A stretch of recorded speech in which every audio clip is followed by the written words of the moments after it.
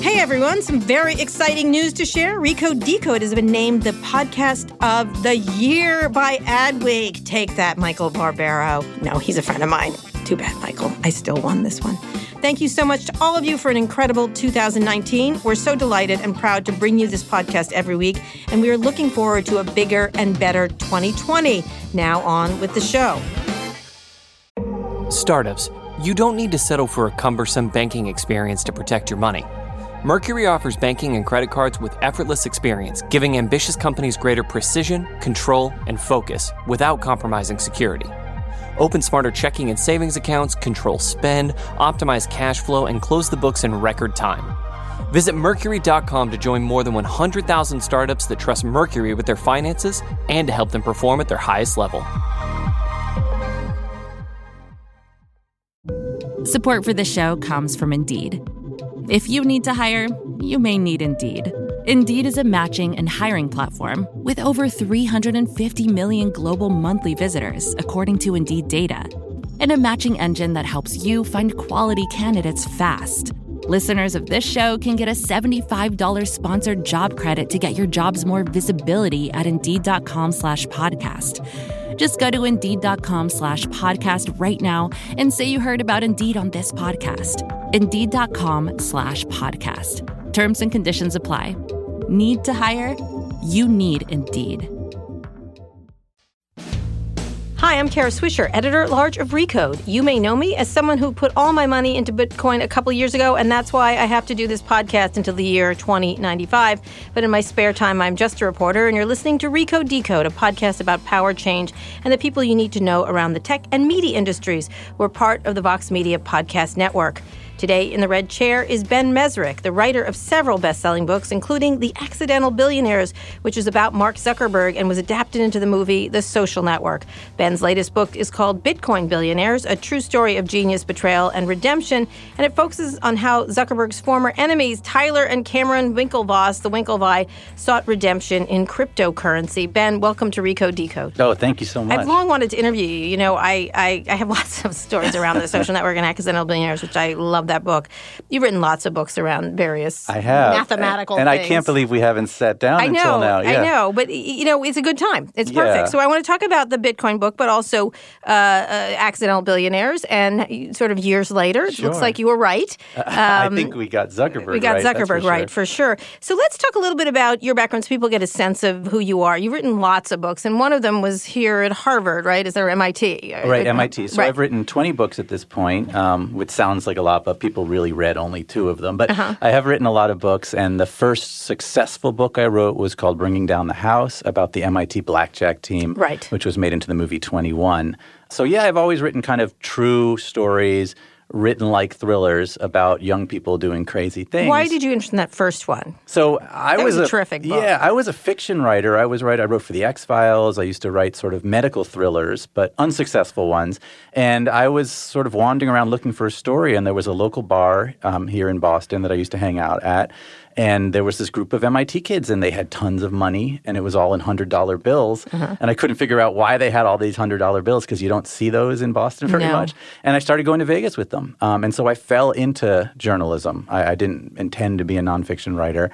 And then I joined the blackjack team to write that story. And so that became my first nonfiction book, and then my first bestseller. And so that shifted my career from writing sort of sci-fi thrillers to writing nonfiction. So how did you get to Mark? Because you were there early. You really were. That book was I had started covering him maybe around then or before. Right. But everyone was aware of Facebook, but it wasn't a big company. No. People don't remember when it wasn't a big company. It really wasn't. It was. I met him very early on in his tenure there. Yeah. I mean, the way it happened for me and was out of the blue. I got an email from a senior at Harvard, and this had to be 2007 or 8. So early. Really early. And he said, my best friend founded Facebook and no one's ever heard of him. And it wasn't Mark. So I'd heard of a Mark Zuckerberg, but nobody else. And I went out for a drink in Boston at a bar called Bar 10, and in walked Eduardo Saverin. Eduardo had never spoken to anybody else. Right. And started the conversation by saying, Mark Zuckerberg fucked me. That was the opening. And so since I was at that point a journalist, I said, tell me more. And he proceeded to tell me the story of these two kids who had met in an underground Jewish fraternity who couldn't meet girls. And, it was all Eduardo's point of view and how Mark had hacked and made Face Smash. And so the whole story that ends up The Social Network, Eduardo proceeded to tell me this crazy story. And I found out years later it was this Machiavellian move because he was in the midst of this lawsuit to get Facebook to settle with him. And to acknowledge his co-founder as status. Co-founder. But the money was really the deal. Right. He got and so a lot of it. I thought this was a great story. He never really intended for me to write a book.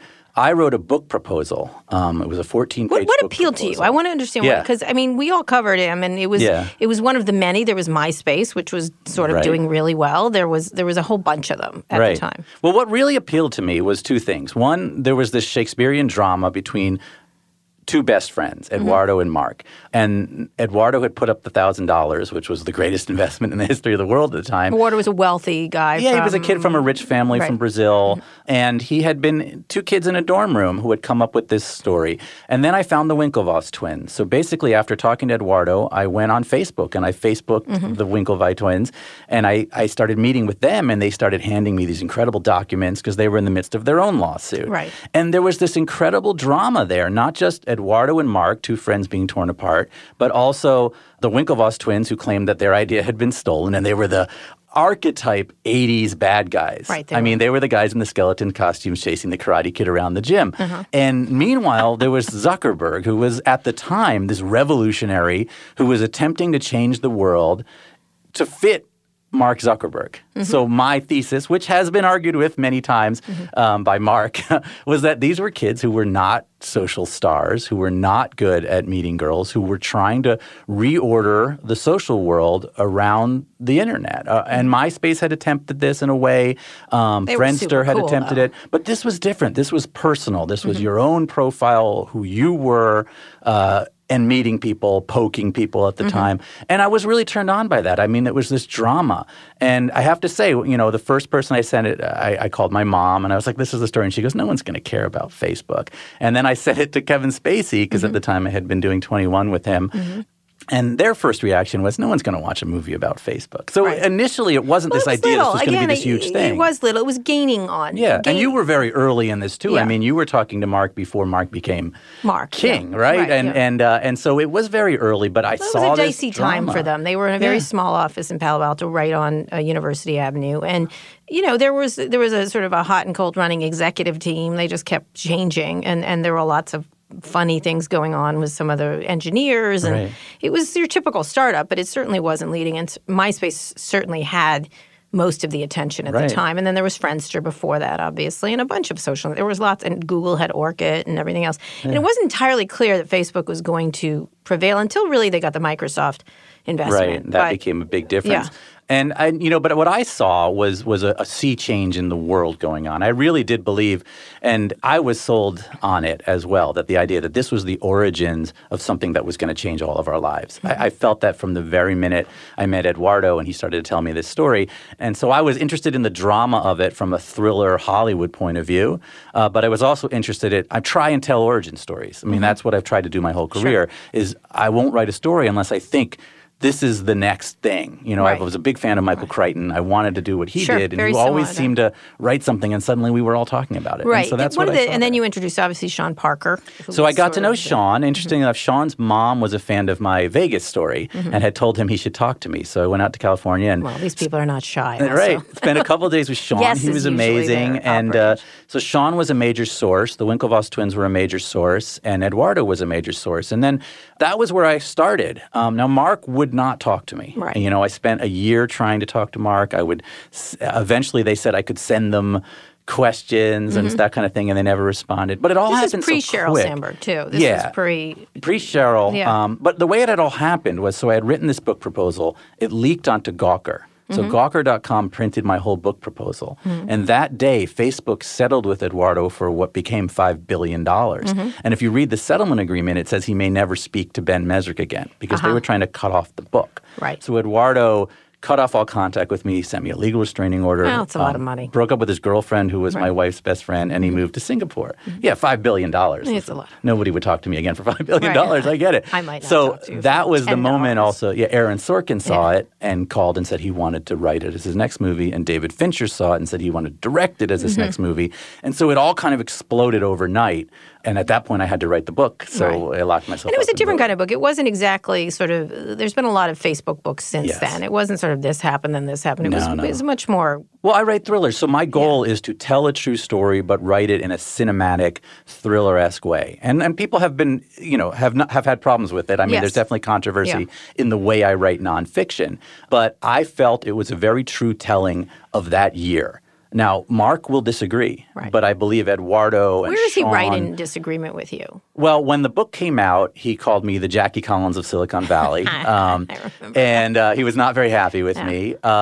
He definitely said that, it wasn't about getting girls, that he had a girlfriend. That is true. Well, I disagree in this. All right, I'm going to push back. No, I like the pushback because here's my feeling about this. So he didn't actually get serious with her until the end of the sequence that takes place in The Social Network. Okay. In the beginning of The Social Network, the idea of they were getting groupies in the bathroom, that's all from Eduardo. And Eduardo was there, and there were other people who I spoke to who were also there. It wasn't like he was dating someone from the very beginning, but I understand. But my point wasn't that he was out trying to get laid with Facebook. The idea was this was a social order. He was not the Winklevoss twins. Right? True. He was. He had. I'm going to push back because I've been at parties with him where people have done that to him. Where when he at the beginning, right after he got the big $1 billion investment from Microsoft, I think that was what it was. We were at a party, and oddly enough, it was at Peter Thiel's house, and I was like, "Oh, girls are going to come up to you," and there were 20 girls that came up to him, and he could have cared less. Yes. He's like, "Why would they do that?" And I'm like, "Well, you have $1 billion. It's certainly not your suave manners here that's going on." And it was interesting. I think motivation for him is very different than I think that's what he did have a problem with that a lot and talked about it a lot because it isn't his motivation. But the way you just described it is exactly right out of The Social Network. Right. I mean, that's exactly how he would have acted in that movie. I can see Jesse Eisenberg acting like that. So it wasn't Jesse Eisenberg talked more than Mark does. Yeah, absolutely true. But too many words. The idea isn't that right. You're exactly right. It's not that he was going to parties and now I've got Facebook and now I'm going to meet girls. It was this is the social order that works for a guy like him and Eduardo. These are geeky guys who hung out on their computer most of the time, who wanted to live online. They believe the world is a better place if it's this village. Making connections. Right. Yes, 100%. Facebook was supposed to be this village. But he's a very commanding person, has always been that way. He's not like a shy geek. He's not. No. I wouldn't say he's shy. He's not. He's changed in the way that he's able to communicate much better than he used to. Right. And he's practiced at it. You could feel. Oh, he changed dramatically. I mean, from when you first interviewed him and he's sweating through his hoodie to who he is today. He's changed. He's very volatile now. It's a dramatic difference. Yeah, I still think he has the same mentality. But what was interesting, what I want to get to in this, people have quibbles with your thing. You got him right at the heart, I think, which was this incredibly aggressive person with a point of view that was so strong that it overwhelmed everybody else. And it was a point of view about connecting the world where there could be no mistakes. Right. Because his vision was so great. Right. He's megalomaniacal. And he believes when he does something and we disagree with it, we're wrong. Mm-hmm. And he continues that path until – and you know what? He's been proven right over and over again. I mean, everyone says, I'm going to leave Facebook. And more people join Facebook. Mm-hmm. So in some ways, he's been validated in his views that he's right and everybody's wrong. But this, of course, is a dangerous personality when you're running a company that's in all of our lives all the time. Well, I think he also has the element of that he doesn't think he's big. That's the the power. I've never seen someone push away power so much. Say, it's the community, and have all the power. That's what I always found fascinating is that we all have to decide together. I'm like, well, let's all have a vote then. Right, because we don't. You have one vote, power, one man, one vote. And it's interesting. You did get that at the beginning of he wanted the power of everything. Right. I don't think that was pushed on him by Thiel or anybody else. No, that was him. I mean, that was him. I think he understood power. I think in a lot of ways, The Social Network gets these characters correct. It gets Sean Parker right, I think. It gets Eduardo right. You could go further on that and one. It definitely got Mark right. I think that's it. I think it's the Winklevoss twins, which now I would say we got wrong. And we'll get to that. All right, so the movie comes out. I remember right before it premiered, he was very upset. That's the sweating interview. That's when that happened. Right.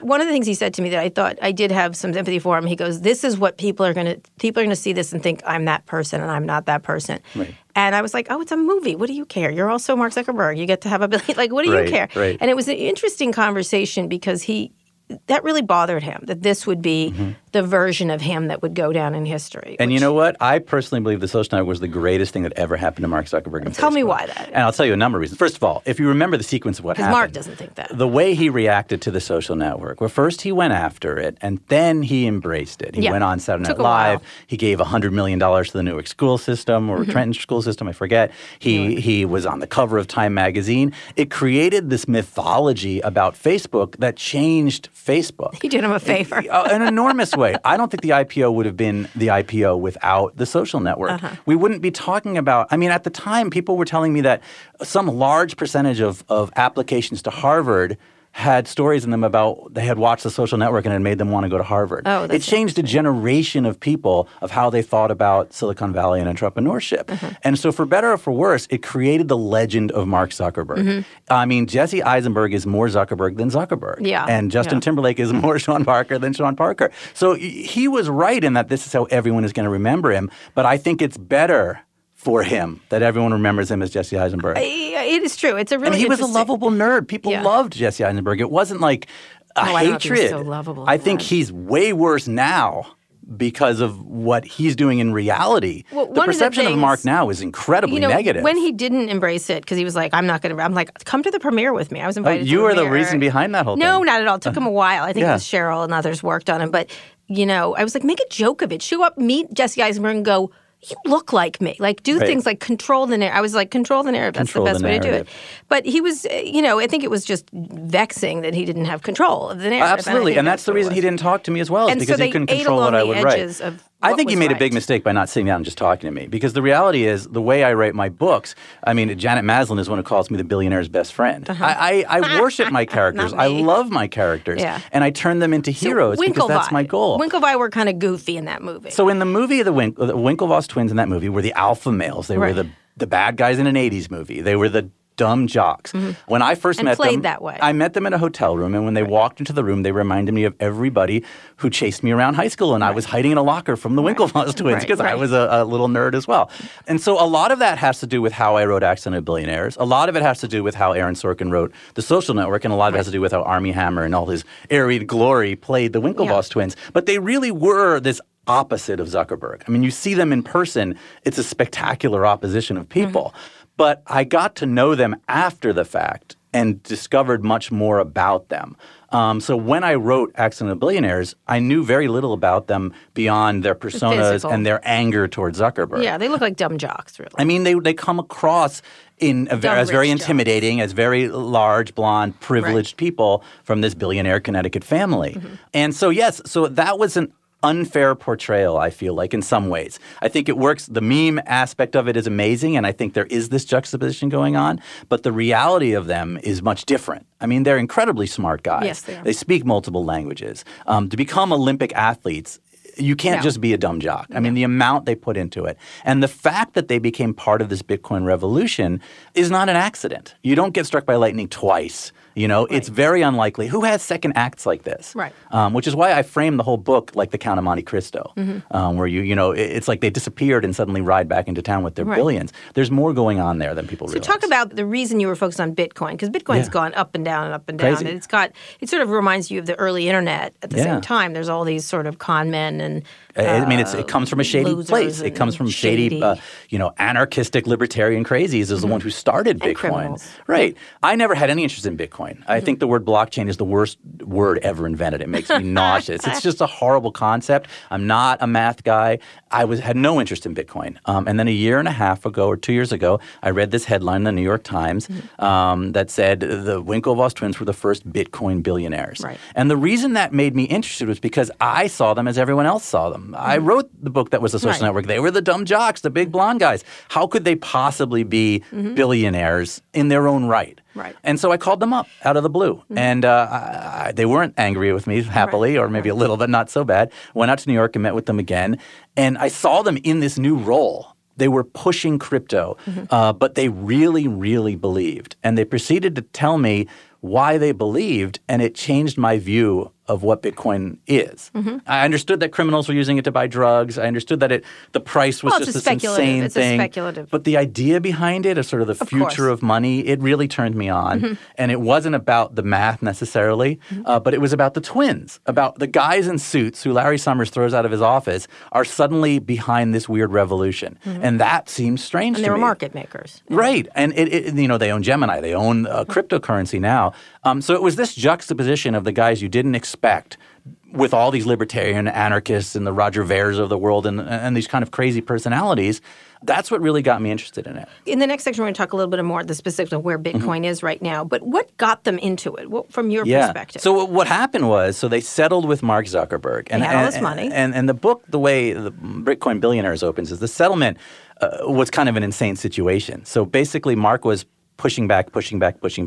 They were trying to get him to settle because they really believe he stole their idea. And finally, Cameron says to Mark's lawyers, we're all just a bunch of kids who went to college together. Let's just all sit down in a room and talk it out. No lawyers. Let's just sit down. So they bring this presentation to Mark, and Mark's lawyers come back to the twins and say, you know what? He has some concerns. And it turns out he was afraid they were going to beat him up. And so he said, the only way I'll meet with you, I'll meet with one of you. And they met in a glass room in the center of a law firm, and all the lawyers sat in a ring around this room. This is true. This is what happened. Cameron goes into the room with Mark, and they have a conversation. They come out of the conversation, and Mark settles with them for $65 million. They didn't like this settlement, so they took it in stock, which ended up being a brilliant thing because after the IPO, it became worth hundreds of millions of dollars. And they decided to become Silicon Valley investors. So they went out to Silicon Valley and tried to invest. And nobody would take their money. Yeah, I remember that because everyone's end game is to sell to Facebook, and Mark does not like them, so nobody wanted to touch their money. So they went to Ibiza to party, and they were on the beach in Ibiza, right? I mean, that's what you do, right? And they were hanging out on the beach when this strange guy came up to them and said, you guys are the Winklevi, right? And having seen them in the movie, and they said yes. And they said, have you ever heard about Bitcoin? And they had not. They had flown to Ibiza and had beaten their money there. So they had tried to book a villa in Ibiza and had gotten there, and their money hadn't arrived yet because of the way money transfers work. And so it was this moment when someone was pitching to them on this instant cryptocurrency, and they were having financial problems because they had gotten there before their money. That kind of dawned on them that maybe there's something here. And I think it was Cameron, it might have been Tyler, who said, this is either the next big thing or it's bullshit. But that, for them, is where their journey started. They were looking for it. Okay. When we get back, we're going to talk more about Ben Mezrich's recent book, Bitcoin Billionaires, a little more about Facebook. We're here on Recode Decode. Startups, you don't need to settle for a cumbersome banking experience to protect your money. Mercury offers banking and credit cards with effortless experience, giving ambitious companies greater precision, control, and focus without compromising security. Open smarter checking and savings accounts, control spend, optimize cash flow, and close the books in record time. Visit Mercury.com to join more than 100,000 startups that trust Mercury with their finances and to help them perform at their highest level. Support for this show comes from Indeed. Imagine the perfect employee. Let's call her Jackie. Jackie is professional yet relaxed, punctual, friendly, meets deadlines, and just makes your job easier overall. But the search for Jackie can be long and tedious, especially when you have so many other things on your plate. Indeed wants to help you find your next Jackie. Indeed is your matching and hiring platform with over 350 million global monthly visitors, according to Indeed data, and a matching engine that helps you find quality candidates fast. They leverage over 140 million qualifications and preferences every day, so their matching engine is constantly learning from your preferences. That means they can better connect you with your Jackie. And the listeners of this show can get a $75 sponsored job credit to get your jobs more visibility at Indeed.com/podcast. Just go to Indeed.com/podcast right now and say you heard about Indeed on this podcast. Indeed.com/podcast. Terms and conditions apply. Need to hire? You need Indeed. We're here with Ben Mezrich, the author of Accidental Billionaires, which is about the beginnings of Facebook. His new book, His newer book is called Bitcoin Billionaires. It's about the Winklevi, the twins who settled with Mark and moved into Bitcoin. Talk about how important the Winklevi's role was, because it really has been. In Bitcoin, I think it's been enormous. So Bitcoin, explain for those who don't know what Bitcoin is. Very quickly. Yes. So Bitcoin is digital money. It's money that I can send directly to you, right? A currency or a store of value, depending on what you believe, that I can send to you instantly via my phone or a computer the way you send a text or an email.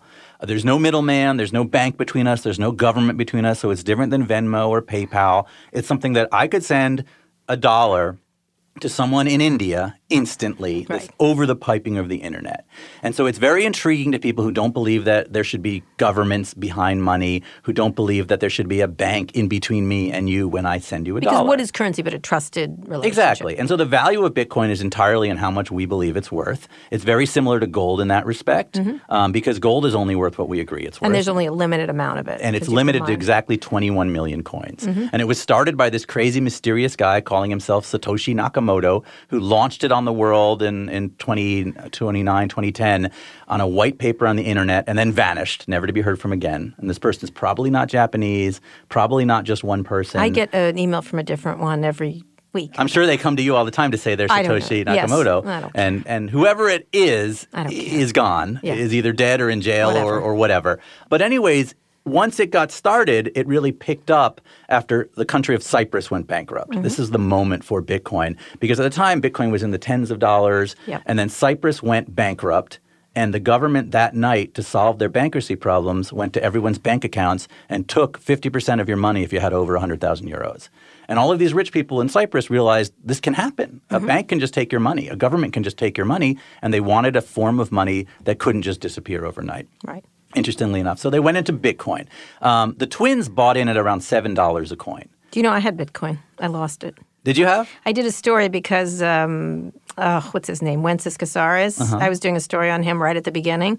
And he's like, try it out. And so I bought 10 and I put them on a hard drive. 10 Bitcoin. And you lost the hard drive. So they say something like a full 10% of Bitcoin is just gone, right? I don't know where it is. It's $100,000, right? Is that correct? Right now, it's today. It depends on what day but it's about $80,000 to $100,000 right now. Yeah. It's crazy, right? That's it. So the twins bought 200,000 Bitcoin. They bought 1% of all Bitcoin. I spent $100 on it. You spent $100 and you Bitcoin. made $10,000 and then you lost $10,000. Oh, I don't know where it is. No. $100,000, right? $100,000. Yeah. Somewhere.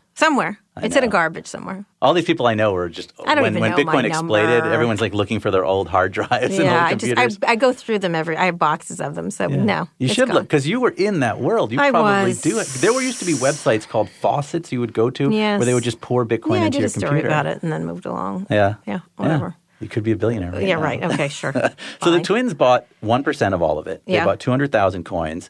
And then they became Bitcoin proselytizers. Right. They went around the world. And also investing in tools and everything They else. invested in BitInstant, which was by Charlie Shrem. This is another big character in the story. It was this 18-year-old kid living in his mother's basement who was in the Syrian Jewish community. He was in this very kind of restricted world, and his escape was the internet. He discovered Bitcoin early, started a company where you could buy Bitcoin because at the time it was very hard to buy Bitcoin. Yeah, and store it. You had to buy it from these shady sites in the middle of nowhere. So he created an American-based company, and the twins were his first or second investors. So the twins invested $1.5 million in his company.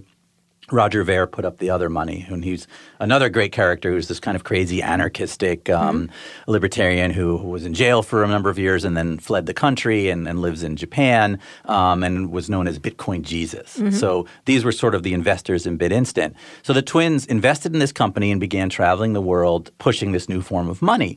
But what's interesting about them is they became sort of this liaison to the Wall Street world because they're the guys in suits. Even though they were the bad guys in the social network, they came with this hue of respectability. Right. They weren't the libertarian anarchists on Silk Road buying drugs. There were a lot of companies. Like them, there was bunches of people suddenly trying, like Wences. And people started to move into it. And you're absolutely right. A lot of it was storage. A lot of it was creating a market for it. And then there were other coins. There were all these other coins Ethereum and trying to figure out. Some of them were respectable. Some of them were just fly-by-night. It was a crazy time, and what the twins, I think, brought to the table was this idea that it should be regulated, that it should be part of the financial system, which at the time was very much controversial in that community. Right. Because a lot of people in that community Ripple want to use it. Right. Hated. They want to use it to not pay taxes. Some people want to use it to beat to not have to be involved with government or things like that. Just like the internet, the good concept behind it is that currency is badly done for most people, and most people across the globe do not have an availability. They're unbanked, and they don't have a currency that's stable and could disappear, unlike the United States. Right. And so the concept behind it is actually a very optimistic one, like the internet, it's a freeing, just like early social media. It's very similar to what Facebook promised to be, which was to give you the power over your own world, over your own wallet, the same way Facebook was supposed to be over your own profile, your own life, your own data. So the idea is you don't need a bank, you don't need a government, you just need your little electronic wallet, and you can walk into a store and buy something. And one of the interesting parts, though, is the difficulties of doing that. Just like that, how they had cut up all their codes. What is it called? So you get your hash. So when you buy Bitcoin, you get this string of numbers, and that is your Bitcoin. So security becomes a really big part of this whole thing. So what the twins do, which is kind of crazy, is they printed it up on little pieces of paper, and then they cut the paper into little pieces, and they fill a backpack with it, and they went across the middle of the country and got safe deposit boxes, all in these little Midwest banks, and would fill them with these pieces of paper. So their billions in Bitcoin is spread over all these Midwestern banks that have no idea they have more money in a safety deposit box than they have in their entire bank. And that's the way they keep it secure. Then they get back to New York, and they put on goggles and got sledgehammers, and they smashed the computers that they had downloaded their hash on. They smashed the routers. They smashed the printers so that nobody could steal or steal them, right? That's the other thing. Yeah, I mean, Bitcoin has interesting security issues because it's like carrying a safe of gold around with you all the time. Right. If it's on your phone, you could have millions of dollars on your phone. And so, there have been kidnappings. There have been things like that. I know people who keep it on a ring. They have their Bitcoin hash on a ring, or they tattoo it on their body. Things like that have happened. Then people get stolen. Brad Garlinghouse used to work for Yahoo, just like an executive at Yahoo, then became CEO of Ripple, and now he's got bodyguards everywhere. Yeah, I mean, it's a little scary because if people think you have Bitcoin, once they take your Bitcoin, they have your Bitcoin. Right. It's not like, you can trace it or get it back. It is like gold. Yeah, it's very much like gold. So where is it going to go from here? So what are they doing now? Because the price goes up and down. People don't really understand. The price is crazy. It feels very tulipy. Right. Well, here's the thing about Bitcoin. The price isn't necessarily the best way to view where Bitcoin or cryptocurrency is going. It's all the infrastructure being built around it, all the companies around it. I personally believe that Bitcoin is going more like gold. It's not going to be a cryptocurrency that we use to buy things every day because the price is so volatile. And we'll get to Libra in a second. Right, and we can. But the idea of it as a store of value, of a way of hiding your money away from the troubles of the world, I think Bitcoin has an important place there. So like gold. It's like gold. It's like gold, but better because it's gold that I can carry around in my phone, that I can transfer instantly, that's liquid. It's liquid gold, which I think is makes it very valuable. So I see Bitcoin continuing and going up from here. Now, I'm not a guy who recommends anything. I owned Pets.com and WorldCom. Every stock I've ever bought has gone to zero. She's got a good company now, though. Right. There's a came back. Right. Real. Yeah. But I'm not a financial person in any way, shape, or form. But I know the twins believe it's going to be $250,000 a coin one day. I think there's a lot of people who believe very strongly in it, and I see the value in it. And so I do believe that it's part of our future.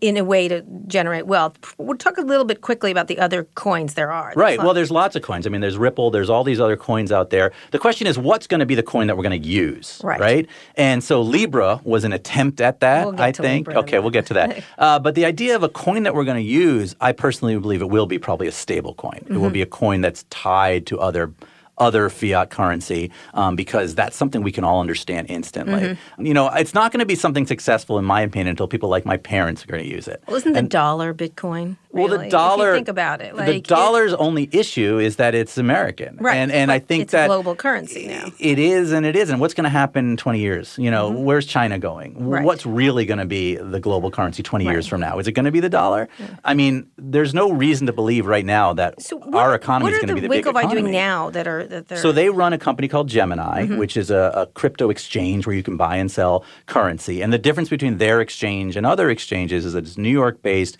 that it's at some levels guaranteed by the New York financial system.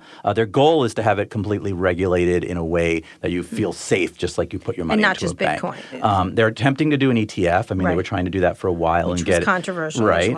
And they're getting into these nifty tokens, which I don't understand what it is, but I think it's some form of objects you can buy are the same way people buy trading cards and things like that. But I think for them, Bitcoin and being the Bitcoin exchange or the exchange for all these different cryptos is their future. They believe this is a big part of our world going forward.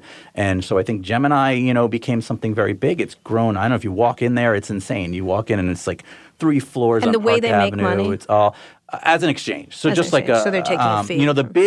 the big exchanges are worth billions of dollars now because of the amount of money that's traded through these exchanges. And they get a fee, a portion of it. Yeah, there's a fee. And then there's their Bitcoins. They still have, as far as I know, 200,000 Bitcoin. Right. I mean, they haven't dumped it. They believe very strongly in it. So they've got $1 billion, almost $2 billion in Bitcoin. Is it holder, they say? HODL, Yeah, whatever. hodlers. Whatever. Yeah, hold on for dear life. Yeah. So they are hodlers, and they're also running the big exchange. I think Gemini is on its way to being the biggest exchange. All right. When we get back, we're going to talk about where it's going further with Libra and other things. Mark Zuckerberg's back in the Winklevi's faces. We're talking here with Ben Mezrich. He's the author of Bitcoin Billionaires. He's also the author of The Accidental Billionaires, which is about Facebook. This is about the Winklevi twins and also about Bitcoin changes in currency. We'll be back after this break. Support for this show comes from Fiverr, the world's largest marketplace for freelance services. In the fast-paced world of business, every decision counts. And when it comes to hiring, there's no room for guesswork. That's why Fiverr has developed solutions for businesses to make outsourcing projects simple, quick, and compliant. You can gain access to curated talent through Fiverr Pro's catalog of top freelancers, organized by skill and experience. Streamline your projects with a user-friendly dashboard where you can track progress and collaborate with your team. And for anyone needing the highest level of white glove service, Fiverr Pro's project partners can manage multiple freelancer engagements for you.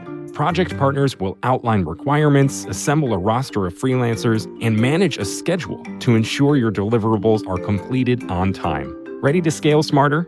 Visit pro.fiverr.com to sign up and use code VOX for 15% off any service. That's pro.fiverr, Fiverr.com, and use code VOX. Wow, that guy means business. Just an amazing player. No, not him, the sports photographer behind him.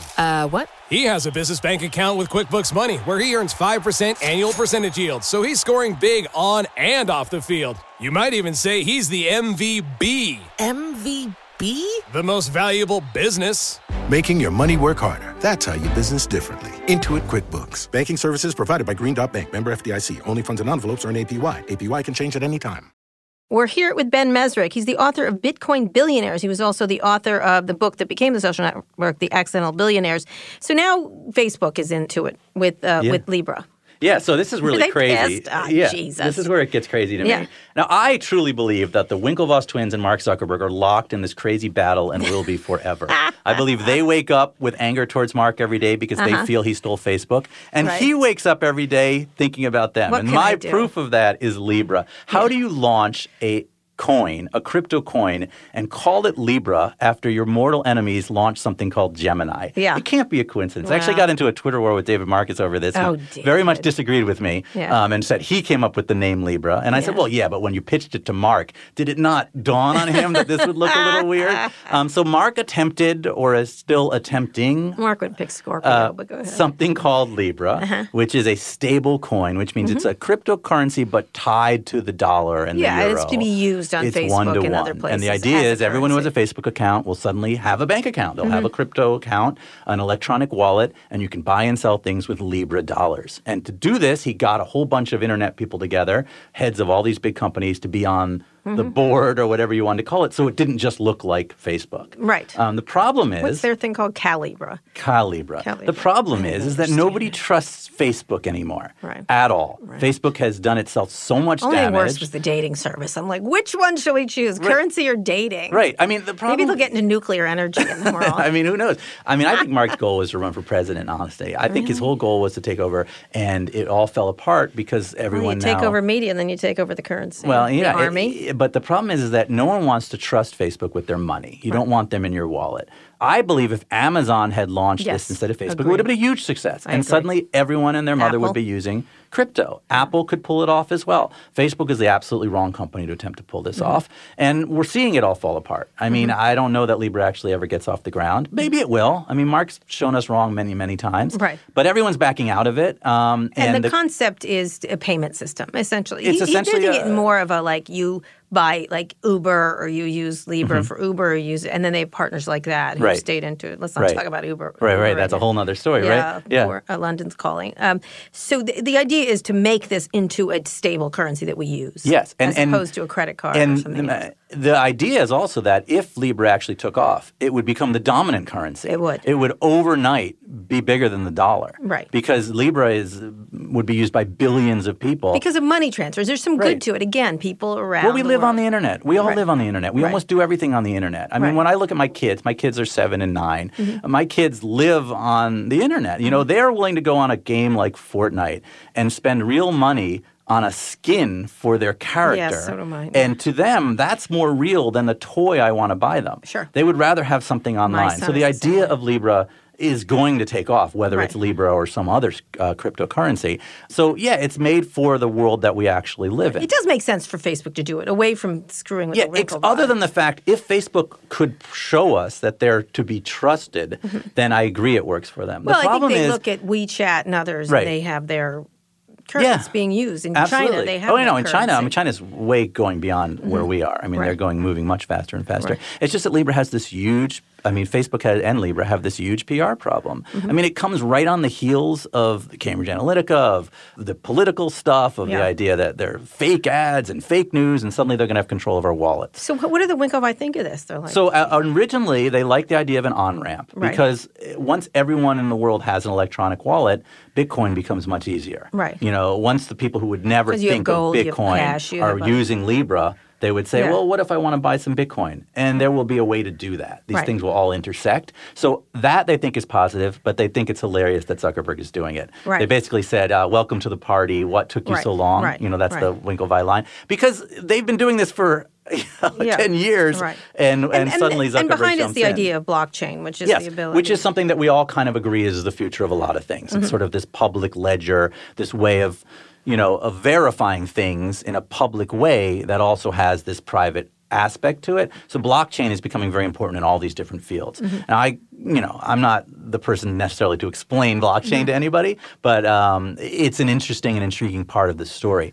Crypto is definitely going to be part of our future, and something like Libra will happen. I think it's going to be Amazon, but I really think that, and once Amazon does it, it'll instantly be the most successful currency in the world. I agree. I think we'll Amazon's all use it because we all use for that. We buy things on Amazon every day, anyways, and then you'll use your Amazon dollars or whatever it is at the supermarket, and you'll use your Amazon dollars when you go take an Uber, and you'll use your Amazon, and suddenly you'll be using your Amazon dollars for everything, and you'll realize you have no need for any other dollars. Right. And then everyone in the world will be using one form of currency, the Amazon dollar. Well, it's so interesting. When I was talking, everyone was like sort of banging away at Trump. I'm like, these political ads is where the power is. It's the money. These companies is who they're going to get into healthcare. They're going to get into all kinds of things. Of stuff. So talk a little bit about in that idea that one of them, and Facebook is trying to do this first and has stepped out first.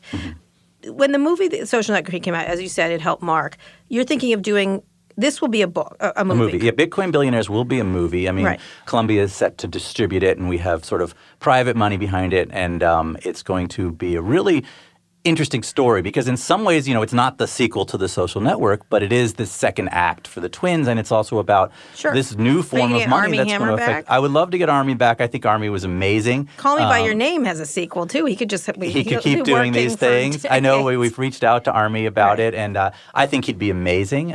He's a phenomenal actor, and he's only grown as an actor. But I've always thought he was one of the best, and he's a really great guy. I would love to see Army at it, but we'll see. There's others, that could also play the part. One of the Chris's, the many Chris's out there. You have to be big and blonde. I think that's pretty much the only requirement to be a Winklevi twin. Right. Hammer really got them, I have to say. What? Having met both, I haven't met Armie Hammer, but he got them. Yeah, I mean, he really filled it out well. With Jesse Eisenberg. Now, it was just Army's head on one of them. Remember, it was Army one body, and then it was Army's head on another body. So with all this happened with Facebook, would you do a sequel to this? So there's been a lot of talk. A sequel so book? I've thought about it. So there's been a lot of talk about a sequel to The Social Network, and Aaron Sorkin and Scott Rudin have both Aaron Sorkin was the writer. Aaron Sorkin wrote the movie, and Aaron has been talking a lot about the idea of doing a sequel to The Social Network. And he just wrote a big essay in the New York Times. Wrote a big op-ed. I think Mark. I liked his op-ed a lot in some ways. I mean, he was basically saying, listen, if you could just make things up, we would have had the Winklevi twins create Facebook. Right. My only concern with that, number one, I do think the Winklevi twins probably did create a lot of what led into Facebook. I also think that the reason the movie didn't get sued also was because there was already a book out, and that we didn't get sued in the book. But listen, I think that a sequel to The Social Network works because so much, is going on with him in front of Congress. Is a great starting place to a movie. Right. Because the way he acted, the way they didn't understand even what to ask him was really intriguing. Not the last one. The girls did. They did. They went after good. Did. Right. They did. Girls, but it's this kind of generational thing going on. There's this real moment going on where technology has reached the point where you need to be smart and you need to understand the world we actually live in. Like, for instance, the idea of breaking up Facebook. It doesn't make any sense to me. And calls for that, I think, are not understanding what Facebook is and the role it has in our lives. Well, that's interesting. I thought you would say yes. No, I don't believe you should break up Facebook because all that's going to happen is you're going to develop another Facebook. I mean, these things, if we're not all on it, it doesn't work. Right. So either we're all using Facebook or none of us are using Facebook. There's no this Facebook and that Facebook and that Facebook. It has to be one thing. The problem is that I think Mark is wrong when he says it's not his responsibility for what's on Facebook. Facebook has to be run by people who are responsible for everything that's on Facebook. Right. So I do believe that Facebook ought to have all of us on it. I think the general idea of it being this village we all live on and makes our lives better is a good thing. The idea that you know who's talking to you. The problem with Twitter, and listen, I use Twitter all the time and I love it. It's a cesspool because it's anonymous and people are just putting their worst instincts out on the world. Facebook is different in that you're supposed to know who's talking to you. Right. And I think that brings out better things. So what would it be? What would be the title of this? Well, I think it could be still Facebook. Oh, you're the movie or the movie? The movie. It's a great. I have definitely in the last week or two started thinking about doing another book because it's called The Purge. I call it The Purge. The Purge. The Purge. The fall of Facebook. I think there's a lot of ways you could go with this, but I don't know. There have been a lot of books written about Cambridge Analytica. There's books about the different instances. What I'm most intrigued about is where Zuckerberg is now and how he's facing all of this. So who are the characters? So Mark Zuckerberg is definitely a central character, if there was it. Obviously. I think that, I think that Cheryl is an amazing character.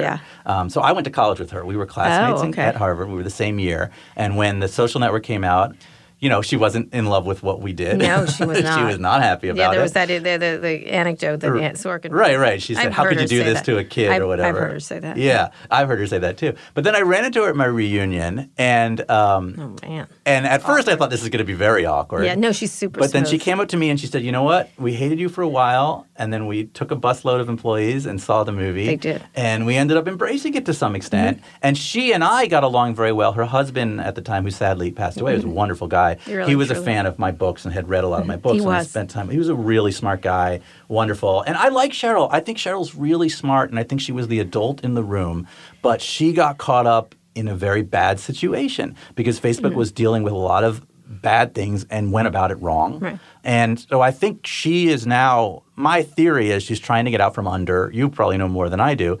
I think her plan – was to run for president also. And I think she had a way to get there. I'm not sure about that. But she wrote a great book. She was moving forward and becoming one of the most respected women in business, one of the most powerful women in business, then gets caught up in all this dirt. And now you don't hear a lot because she's got to stay quiet and try and get out from under it. Yeah. So she should come and tell me her story. Okay. She's not going to do that. No, of course not. But I think she needs to get out from Facebook. She needs to get out from Mark Zuckerberg. And she needs to get away from all of this and restart being the powerful person that she is. So what happens at this? Okay, you've got what happens. Zuckerberg is this dark tendril now. I mean, everything he touches is full of hatred. People are so angry about this. Is that fair, Ben Mesrick? I think it's absolutely fair now. I think that he could have handled things differently. I think there were ways out that he didn't take. So what should he do now? What he should do now is he should say, first of all, we're going to make every effort we can to be a media company because that's what we are. And we are going to police the media on this site because you can't just have garbage all over the place. You can't run a publishing house and publish garbage all day long and not have – well, you can, but you have – well, they've never done better from a stock point. They're over 200. They're killing it. Listen, it's not about that, though. And I have kids. You have kids. People who have kids who look at Facebook should feel fear Because our kids are growing up in a world where they're going to live a large percent of their life online, and they're going to be fed stuff targeted at. The whole idea of targeting anything at you is horrific to me. Yep. Ads should not be targeted. Right. There's something very, very wrong with them. Behavioral targeting. Right. Running an analysis on what it is you like and then attempting to send things to you because they claim it makes your experience better. Right. The reality is it does not make your experience better. It makes the world worse. Right. And targeting political ads is just one piece of that. Nothing should be targeted at you ever. And the whole idea of targeting politics, news stories, because you might want to see them, it's ruining the world because it's creating these little political silos, these little personal silos, these echo chambers. Well, did you listen to Mark's speech speech recently? I heard, I read and saw pieces of it. I mean, what specifically? I mean, I the Sorkin and his response to Sorkin and this and that. It was a D speech. Yeah, it was really thin. It was actually Jack's 7 tweets were more substantive. Right. But I think what they're saying they're doing is a better response. Is that the reality is if it's going to be in my life all day long, if I'm going to live on your website, you have to have responsibility for what you're showing me. You absolutely do. You can't show me lies. You can't show me things that you think I want to see. Go back to your original book. Why is it continuing that way? Because Mark has full control over it. It's continuing that way because it shifted from this revolutionary idea that will make the world a better place to something that makes a lot of money that he believes should be in all our lives. I think he bought the idea that targeting things at us makes our lives better. And I disagree with that idea. Right. I don't think that had anything to do with the origins of Facebook. There was no targeting. That came much later. The idea was we would have this village and you could live on this village and we're all going to get to know each other because we're all verified. The verification was a big part of what made Facebook, right? Everyone had to have their Harvard EDU to join that site, which, by the way, according to the Winklevi twins, came from the Winklevi twins. Their site needed a Harvard EDU, and that's something that Mark used on Facebook. But that was brilliant. If we know who we're talking to, it's not a bot. It's not some Russian agent. And yet, it's not something but then the selling service us. got manipulated, really. It got manipulated because they changed. They started targeting. They started allowing fakes. How many people on Facebook are real? There's been lots of talk about what's fake on Facebook, what's real on Facebook. Right. There should be nothing fake on Facebook. Every single person on Facebook should be a person. And that they can control that. They absolutely can control that. What happens? Where do you see if this movie Well, I think he's ending? going to have to pull in this direction. I really do. If Facebook is going to survive, and listen, financially they can grow and grow and grow and grow. But if it's going to survive and not have a competitor that takes it out, it's going to have to go back to that idea that everyone you see on Facebook is a real person, is interacting with you in a real way. There can still be ads, but ads like we used to get on television. Right. You watch TV and there's ads on it. So if you had to pick what the competitor is, like if you're thinking of finding where are we the right book now? It's so funny that so many people say I'm leaving Facebook, I'm just going to be on Instagram. Right. I mean, it's the same thing. But so many people say that, right? do. It's the same thing. I don't think there needs to be or is going to be necessarily a competitor that takes out Facebook. I think eventually Zuckerberg will see the light and start making the changes he needs to make. I mean, as I say, I've always believed Mark is somewhat megalomaniacal. I think he believes he's right and everyone's wrong. But eventually there will be a moment where he realizes he's destroying himself. When he realizes the world hates him. Did you listen to the last interview I did with No, him? it's not there yet. Yeah. No. He's not there yet. But at some point, the sheen is going to go away and the emperor's going to, realize he's naked and everyone's going to – you don't think so? I'm optimistic. No. I finally got Sacha Baron Cohen to do it. I mean, Right. I wrote "Welcome to the Resistance." I mean, that's sort of pretty been Roger and that me was going, pretty cool. That was very, very yeah, cool. But he's getting whacked again because what's it's interesting is linking it around free speech in a way that free speech should have no consequence. And I'm like, it always does, and you have to think harder. My whole point, Mark, is not that he shouldn't create these things. It's that he has to think harder about the implications of what he's creating. Right. And that there's a wide delta. I think the thing that bothered me about the speech and being there was one that people couldn't ask questions, but that's another just annoyance, was that there was either free speech or China, no free speech. And I was like, there's so much in between. Right? And it was fascinating. I was thinking, you know what? He's trying to convince himself that this is okay. That's when I finally came to the conclusion. He wasn't really trying to convince anyone else. He was trying to come up with an intellectual justification for what he was doing when he didn't have the intellect to do so. Right. You know what I mean? Yeah, you're absolutely right. And I think I don't mean to say he's not smart. It's different. No, he's very, very smart. I just think the idea that you can step back from the responsibility, the idea that, you can say, okay, free speech, it's not my problem, and you're in everyone's house and on everyone's phone, all day long and they're living on your world, you can't step away. You have isn't to that what your original book was about? Stepping away from responsibility? You mean in terms of? Yeah. Your book, Accidental Billionaires, was about that. Was about who? Like, just cutting corners, doing those kind of things. You mean how he did that? Yeah. That's who he is. I mean, and if you look at the IMs and so in Bitcoin Billionaires, I actually put all of those horrible IMs. Oh, yeah. Mark Let's has be fair. some He was, real. 18 or 19? You know what? But what was he talking about? He was talking about Facebook, and he was talking about the company he was building that we are living in today. Right. And he said, I like to live my life unethically but legally. Yeah. I'm going to fuck them in the ear. Right. I'm going to lead the Winklevi twins on and I'm going to fuck them over. And he said these things specifically in his own words. Now, you can say, okay, he was 18 years old. Right. Whatever age, he wasn't 18 years old. He was whatever. He created this company then, the company that we're all dealing with today. Yeah. It was built on that. So let me finish Those are the saying, pillars of Mark Zuckerberg. I have two more questions. What has to happen to change that? Well, I think either Mark, it's got to be Mark because he's not going to step down and let someone else take over that company. No. I think he needs to realize that this isn't going to work anymore and that he has to take responsibility for what is on Facebook. He has to be the one who sets forth and said, I'm going to make sure that we're not lies and we're not targeting crap at you and that your kids are going to grow up in a world where they're getting the right information, the right way, and that everyone who's on Facebook is a real person. I think that's the first thing he should do, is every single person on Facebook is a real person. Yeah. There's nothing on there that's not real. Why not do that? Why is that so hard? It's not hard. It's not hard, right? Yes, it is. It's actually hard. Is it? There's technology involved, but you don't think he can do that? No, because I think it's cult-like around him. I think if you look at the people around him, but what would be wrong with that? Nothing. If every person that you saw on Facebook was a real person, then when they said something to you, you have the person. I'm against anonymous. And that allows everyone has to take responsibility for what they say on Facebook. I think I'm against anonymous, except in say countries where there's danger, like Hong Kong or things like that. That's what they try to do. They say, "But in Hong Kong," I'm like, "Yeah, but United States, you can." Yeah, but you could do the United States version, right? You're right. You could do a country, and that's the thing about free speech. It's absolutely true that free speech is a great thing. We should all have it, but you have to be responsible for your free speech. I think we all feel that way, and we all feel that way. And this would be the answer to that. Let me finish up by asking, if you had to pick an area, so you dealt with social media, you're on it, Bitcoin, what area would you pick now? That's so I'm staying out of politics as it's not my beat, and unless Hunter Biden comes to me and wants to tell his story, he'd be my character. Oh, really? Oh, why? Yeah. Because I love the guy who stumbles into it, who's suddenly in the center of everything. That's what I love. And so much has happened in his life. There's a great thriller in Hunter Biden's life. But anyways, barring that, politics is probably not my beat. We're so politics obsessed right now that I can't imagine putting out a book in the next year. Right. But I don't know. I don't think the Bitcoin story is done yet, and so the movie is going to be the way I continue that story.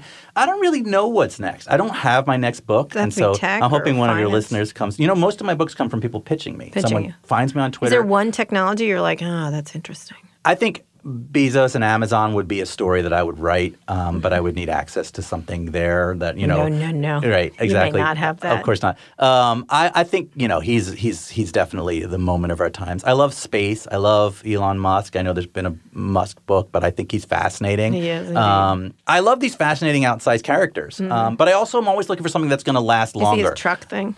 Yeah, the truck was cool, right? I don't know what that was, but it was cool. When he threw the metal ball at Listen, I'm a fan of Tesla. I don't even know why that's a controversial thing, but I'm a fan of him being Charlie in the Chocolate Factory. Let him just make his crazy stuff. Let him make his tunnels and his flamethrowers and his space cars. I want to see it because I want to live in that world too.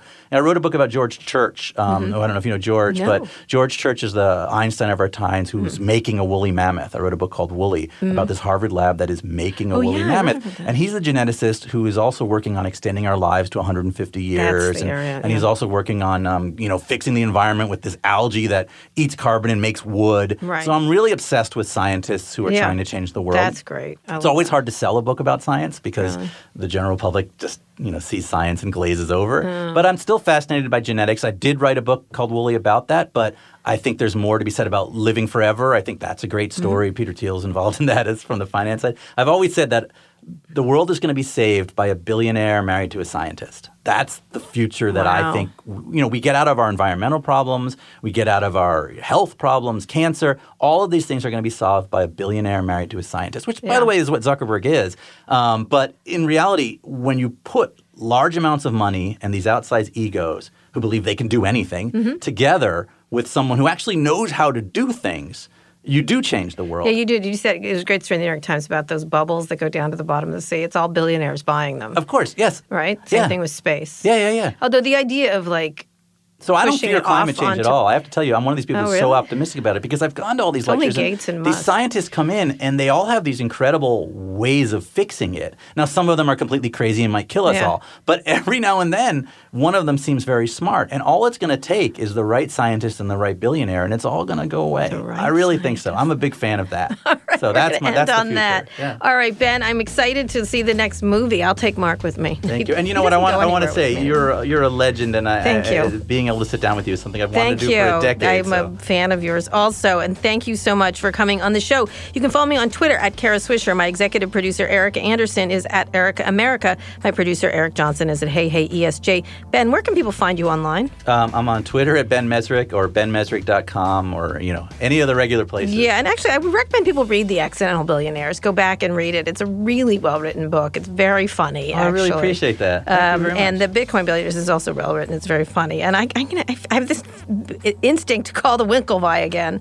They're genius. I tell you one, sit down with the Winklevi and it'll change your view of the Winklevi. They are brilliant, and I think they're American icons. I really do. I think that guys like the Winklevi are changing the world for the better. Yeah. I think when people are too good-looking and tall and Well, that's the thing. scared I of grew up a nerdy guy, and I look Yeah. at the Winklevi, and they terrify me. But you know what? If they were running Facebook right now, I don't think we'd be running into these issues. Oh, that's true. But if they had invented Facebook, they would have invented Facebook. Read Bitcoin Billionaires. Maybe it change your That mind. was in the movie The Social Network. That was my dramatic reading. I should win an Oscar. If you like this episode, we'd really appreciate it if you shared it with a friend. And make sure to check out our newest podcast, Reset. Just search for it in your podcasting app of choice or tap the link in the show notes. Thanks also to our editor, Joel Rabe. Special thanks to WHRB at Harvard University for hosting us. This is the only thing I could get into at Harvard, just so you know. Thank you for listening to this episode of Recode Decode. I'll be back here on Monday. Tune in then.